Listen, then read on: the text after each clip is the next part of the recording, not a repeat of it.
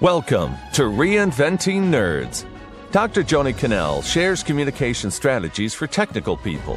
She shares her own stories of learning to communicate and brings in other nerds and experts to show you how to interact with people in a way that's comfortable for you.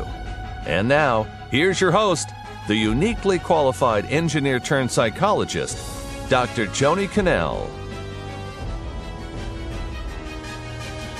Hello and welcome to Reinventing Nerds. Today we have Rebecca Johansson on as our guest, and she has an interesting background. I'm bringing her on as a people expert, not the nerd that I think a lot of us are. She really knows people. She has a very different background, and I'm going to let her share that with you. But Rebecca is a corporate trainer. I know her from doing a variety of those people strategies kind of courses over at the Rady School of Management at UCSD. And she works elsewhere as well and has another night job too, which I'm going to have her tell you about in just a minute. Keep the surprise going. So welcome, Rebecca. Thank you for having me. Yeah, I say it's a night job, but really, I saw last week one of her plays that she wrote and directed, and she's also an actress as well. So, Rebecca, tell us a little bit about your story. Like, who are you? What do you do? And how did you get to what you're doing now? Yeah, well, my background is actually in the theater. I have a PhD from the Joint Doctoral Program at UCSD and UC Irvine. And while I was getting my PhD, I ran a theater company in San Diego. And one of my regular patrons who would donate and engage and talk with us after the shows was the former associate dean at the Rady School, Clark Jordan. Mm-hmm. And Clark came out of a program at Carnegie Mellon where they had a whole undergraduate acting for business majors course that all business majors were required to take as a means of learning how to understand their body language, understanding their voices, how to think quickly on their feet. It was a bit of an improvisation course, and just really training them how to have more comfort level with their interactions with other human beings. So he asked me to put together a course, this was about 10 years ago for Rady, called Acting for Executives, with the same kind of principle in mind. And we didn't really know where it was going to go when we first started it. I just sort of threw in some concepts and played around a little bit with some theater games for business executives. And it's since, with the feedback that we got in those first couple of courses, I've since developed several different soft skills areas using those same techniques, using techniques that actors learn in the theater for training their voices, for understanding their bodies, for thinking quickly on their feet, for overcoming fear and nerves, for how to communicate effectively. So those have branched off into the specific areas of emotional intelligence, public speaking.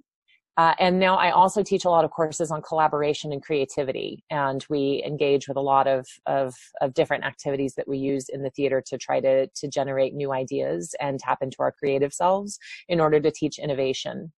But mostly my largest focus area has been on emotional intelligence. And I'm also branching off to talk a little bit about gender intelligence because my PhD is actually looking at feminist, responses to theater throughout history and looking at how our relationship to performance impacts the way that men and women treat each other in the real world. So it seemed natural to connect that area of research to the real world and the way that men and women interact in the workplace today. So I'm currently doing some research on that and developing some new course material around understanding how to create environments that are conducive to people from diverse backgrounds and different genders. Wow, I'm going to get to that. I've started here in my notes here because I want to get to that later as I'm asking you questions here. But the first thing that came up to me as we were talking, and I think probably comes up to some of our listeners and viewers, is this acting sort of versus authenticity, right? So one thing that we talk a lot about on this podcast on Reinventing Nerds is how to communicate in a way that's authentic, that's true to you. Yeah. You know, we're not talking about necessarily being super transparent and all that. We're just talking about not having to be somebody you're not. And when I hear acting, it's like, wow, you could take on a role of somebody completely different. But when you broke it down, it didn't sound like that at all to me. I was like, oh no, she's going to tell me how to like be some different persona. And I don't want to be a different persona. I want to be me. But you're saying, no, understand your voice, your body, your emotional intelligence. So how does that come up for people, and what do you normally talk about? Well, and one of the things that we learn early on in actor training is that acting is really about tapping into authenticity and truth. And finding your own truth within a character that might be very different from you. So when people think of acting skills, they think of being able to put on a different persona, when really it's just about getting at truth, the truth of who you are, the truth of your experience, the truth of your motivations, the truth of your emotional responses to different situations. And I think that we can tell when somebody is being fake with us. Right. We can tell when somebody's being inauthentic. And so the best performers are the ones that find that truth within themselves that's related to their character that they're portraying.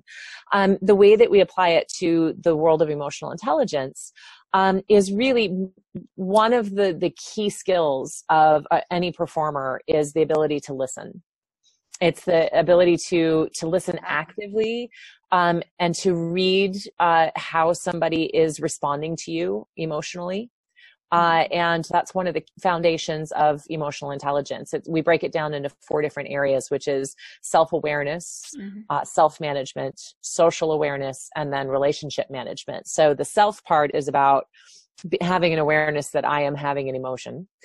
That's very helpful. Some people don't always recognize, or if they're aware that they're having an emotion, they might not know what is triggering it or where it's coming from.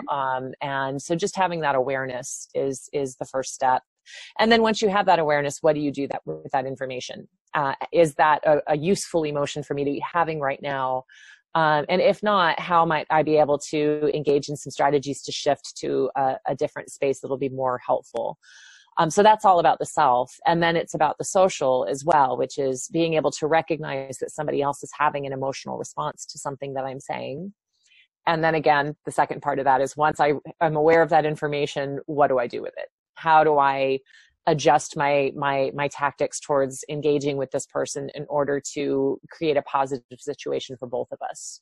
And that can be as much as just being there to listen. It can be allowing them some space to walk away if it's a particularly emotionally charged situation, or if it's a really positive emotion, learning how to channel that and work toward group cohesion. So that's where it's all very much connected. So I work a lot with I've developed this material for emotional intelligence with 2 different corporate psychologists who specialize in the science behind it and the theory behind it. And then I've developed a number of exercises that are based in the theater that help to reinforce the theoretical concepts. Because it's one thing to learn about soft skills. I mean, anybody can read a book. Right. But then it's, what do I do? How do I experience that in the real world? And so I work with a number of different organizations and with people from different organizations when they come into an open enrollment session to get an opportunity to practice and to get feedback that's constructive before they have to go into their real world situations and engage with this material. And it's an ongoing practice, but one of the things that we've learned over the last 25 years of emotional intelligence research is that unlike our IQ, which is relatively set by a particular age, young age, our EQ, our emotional intelligence, can grow and expand throughout our lives. We can constantly learn how to engage in a more healthy way with one another. And areas like that are absolutely crucial for the success of an organization. There's been a lot of research that's been done overlooking just at the bottom line of an organization, how much more productive, happy, how much more do salespeople sell when they're in an environment that's happy, how many people do you retain? I think there was a Gallup poll that said the number one reason why people leave their job is because they have a negative relationship with their manager. Yes. And replacing people is expensive. So we work a lot with people to learn how to create environments that make their employees happy and want to stay. Okay. Oh, that makes a lot of sense. I mean, I talk to a lot of people, even on this podcast, about the challenges that they go through around retaining people when there are difficult situations that come up, and a lot of what you're talking about and how to communicate with folks. So, you said you have a variety of people who come through your programs. Yes. What about the nerds? Do you have a lot of nerds? Tell us about the nerds. What Yeah. characteristics do you see among that crowd? Like, I'm talking like technical people, engineers, software developers, the biotech, maybe some of those folks who are really into data and that kind of thing. Yeah. Well, being in San Diego and being in the hub of the biotech world, we get a lot of nerds come through. Okay. And actually it was somebody from the biotech industry that inspired the emotional intelligence course in the first place. Mm-hmm. I remember the second time that I taught that acting for executives course, I was approached by several of the participants after to have conversations about what they'd gotten out of the course and just having a little face-to-face feedback. And one of the participants was, I think he was an engineer. And he came up to me afterwards and said, I've got this problem that I've done really well in my organization at my position. I've just been promoted to manager. Mm-hmm. And now I have a team. And he said, and I don't know how to motivate my team. I don't know how to get them to understand that how the importance of their work to my success in my career. And I said, well, first of all, your team doesn't really care about your success in your career. They're worried about their own. So, so that's when I started working with some corporate psychologists at Rady to develop the material for emotional intelligence, because that seemed to be a particular issue, is that people who probably joined their careers because they were good at solving problems, or they were good at looking at the material itself and having a relationship with an inanimate object, or with a problem, or with a formula, or with being very hands-on with creating things. But then they do so well at that they get promoted, and suddenly their job is to manage people rather than dealing with problems or dealing with something that's not going to talk back to you. And so that was one of the impetus behind developing the course. And we very much had that community in mind when we were developing it. It was this idea of figuring out ways to not only introduce the concepts, but to also put it into practice. Because a lot of people that come from that background don't have a lot of practice getting one-on-one with other human beings. And then also creating an environment where they could get feedback that would be helpful to understanding how they were coming across to other people. I've learned that a lot of the nerds that I work with, and trust me, my family is full of them too, so I'm very familiar with that type. But working with them a lot, because they are so focused on solving a problem, on working at a computer, at working hands-on with equipment, they oftentimes aren't very connected to their body language or to understanding how they're coming across to other people, and oftentimes have challenges with eye contact. Those are the primary areas that I see difficulty. And so I work with them. I've developed a number of ways for them to get feedback on how they're coming across.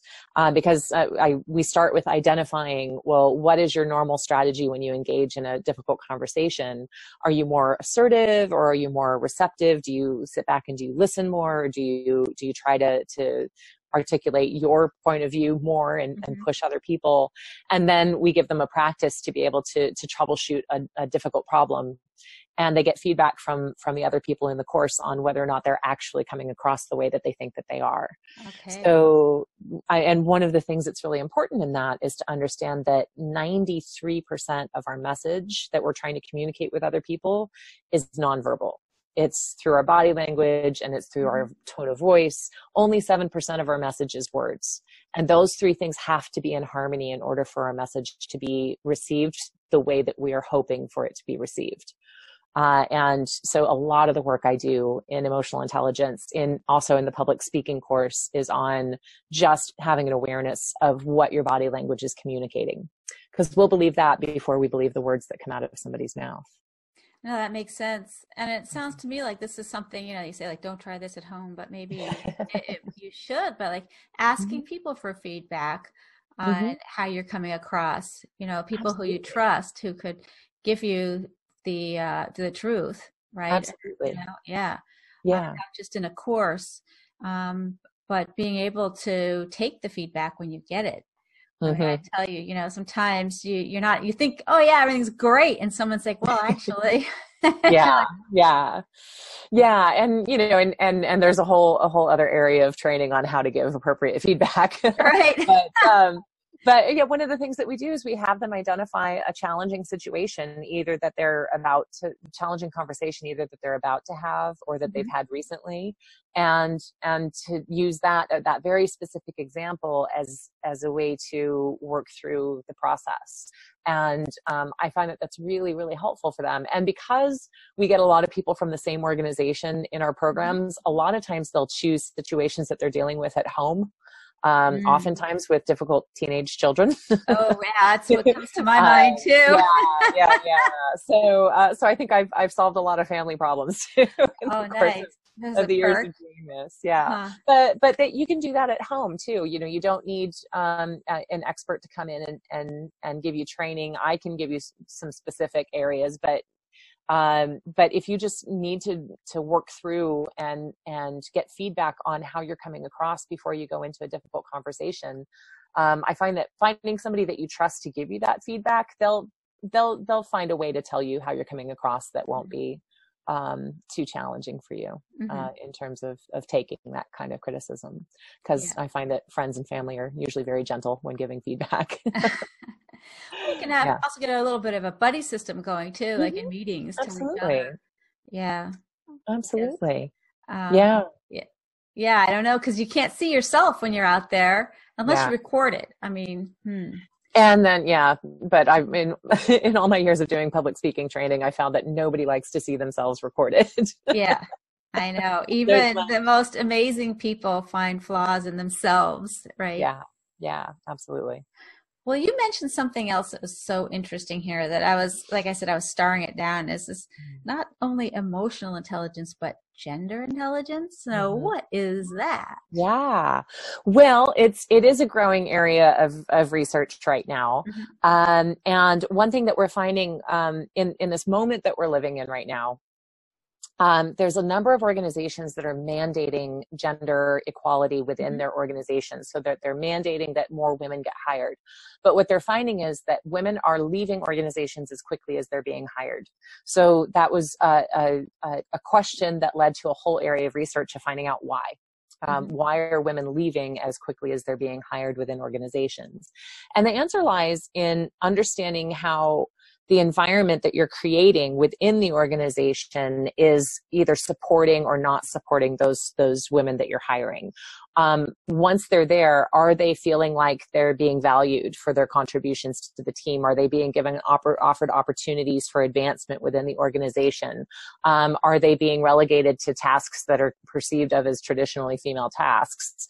Or are they really being given the opportunity to lead on teams and go into the areas that they really find interesting?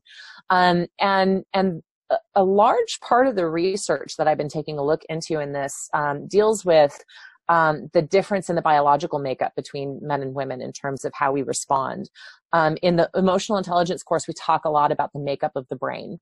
And we've got this amygdala at the center of our brain. We always use a little hand model that's in control of our emotional center of our brain. And then we've got all this wonderful prefrontal cortex area here that comes down over it. And that's our higher order of thinking, our rational brain.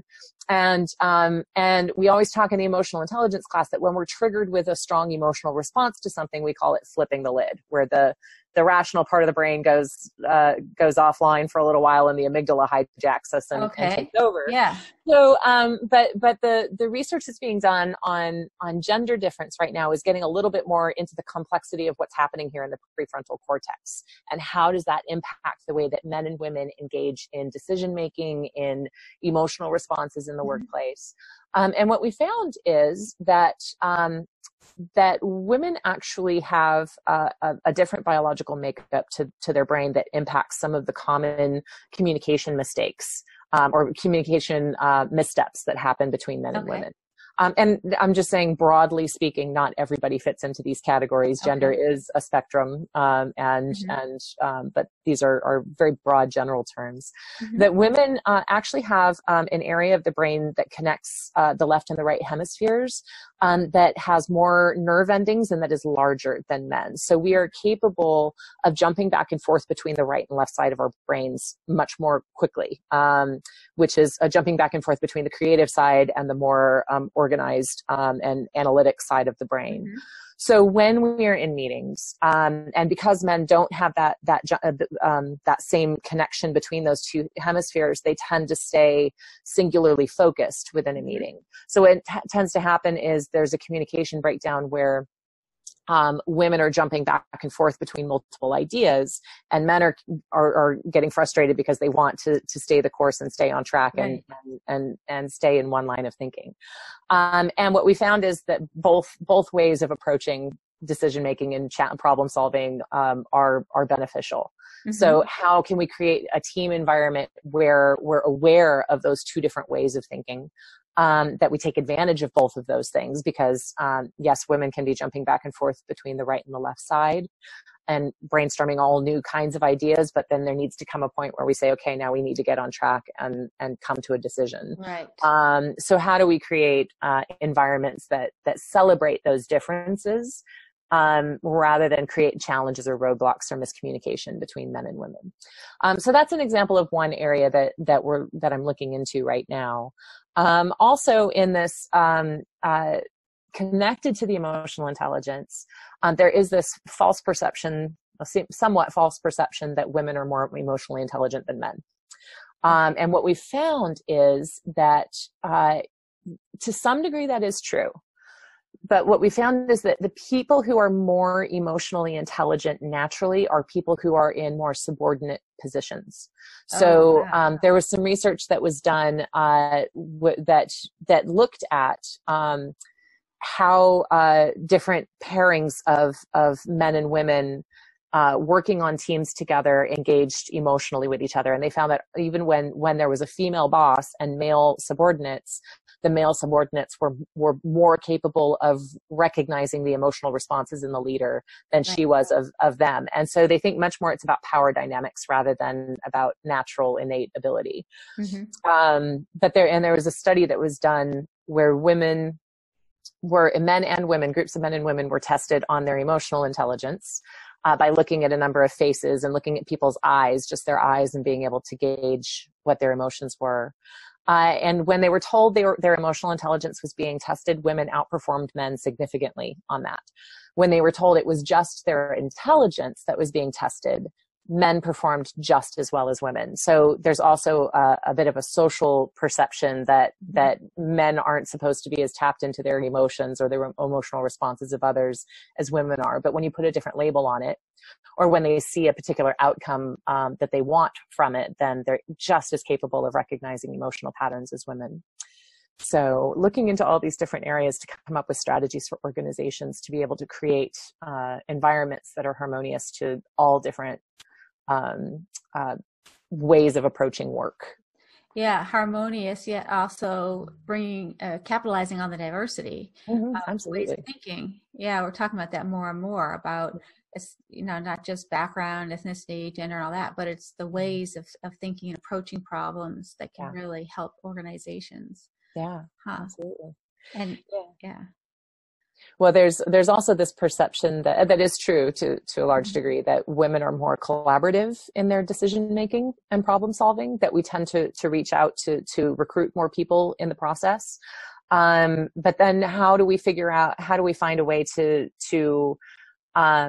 because there's one of the results of that is the perception that women are indecisive. Because they take in more feedback. So a couple of the things that I coach some of my female executives that I work with, if they do want to be very collaborative like that, to make clear what the parameters are, just to avoid that perception of indecisiveness, but also to give themselves some guidelines for how to take collaborative feedback. And one of the things that I say, ask for them to do is to make it clear at which point you will no longer take in input. So make sure that the parameters are set clearly for what period of time will I be taking input from outside people before reaching a decision. But then engaging the team in the process in a very specific way, like asking, this is the area that I think that we should explore. Let's collectively come up with 5 questions as a team as to areas that we would need to think about if we were to pursue this line, or doing what's called a pre-mortem, which is this is the desired outcome that we have. How do we work backwards from that to figure out what steps we need to take to get there? So a couple of very specific ways that we can be collaborative, but then also have that very clear process by which we're going to be collaborative with one another. And not erring on the side of appearing indecisive. It sounds to me like you're communicating that you are making a decision, that you're taking charge of the decision in a collaborative way. Yeah. Setting very clear goals and expectations for everyone on the team. Well, that's something that everybody could do, is open up some of it to when it's appropriate. Sometimes you don't want to do that, but no, that makes sense. And it sounded to me like so much of this is about setting up a process, but also the communication of it, which is where we started, right? A little bit about how are we communicating with each other and getting the messages across so that we can understand each other and across gender and, the different functions, the roles that we have too in the organizations. And it seems like you deal with a lot of different people in different ways. Well, let me ask, how can people get in touch with you, Rebecca, if people want to contact you after the show? Yeah, well, I have a website, and it's RebeccaJohansen.com, and it's RebeccaJohansen.com. Kind of like Scarlett, but she spells it the wrong way, I like to say. So any further information that people want about the kinds of courses that I teach, more background information they can find there. But then they can also contact me through the website as well. Okay, we'll have that on the show notes as well. A direct link there, because your spelling of your name can be challenging to some people. It's a lifetime of being misspelled. Yes. These days you can never assume how to spell people's names anyway, but so we'll have that. Any last words that you want to give to the nerds in terms of thinking about how they might improve their gender IQ? Yeah.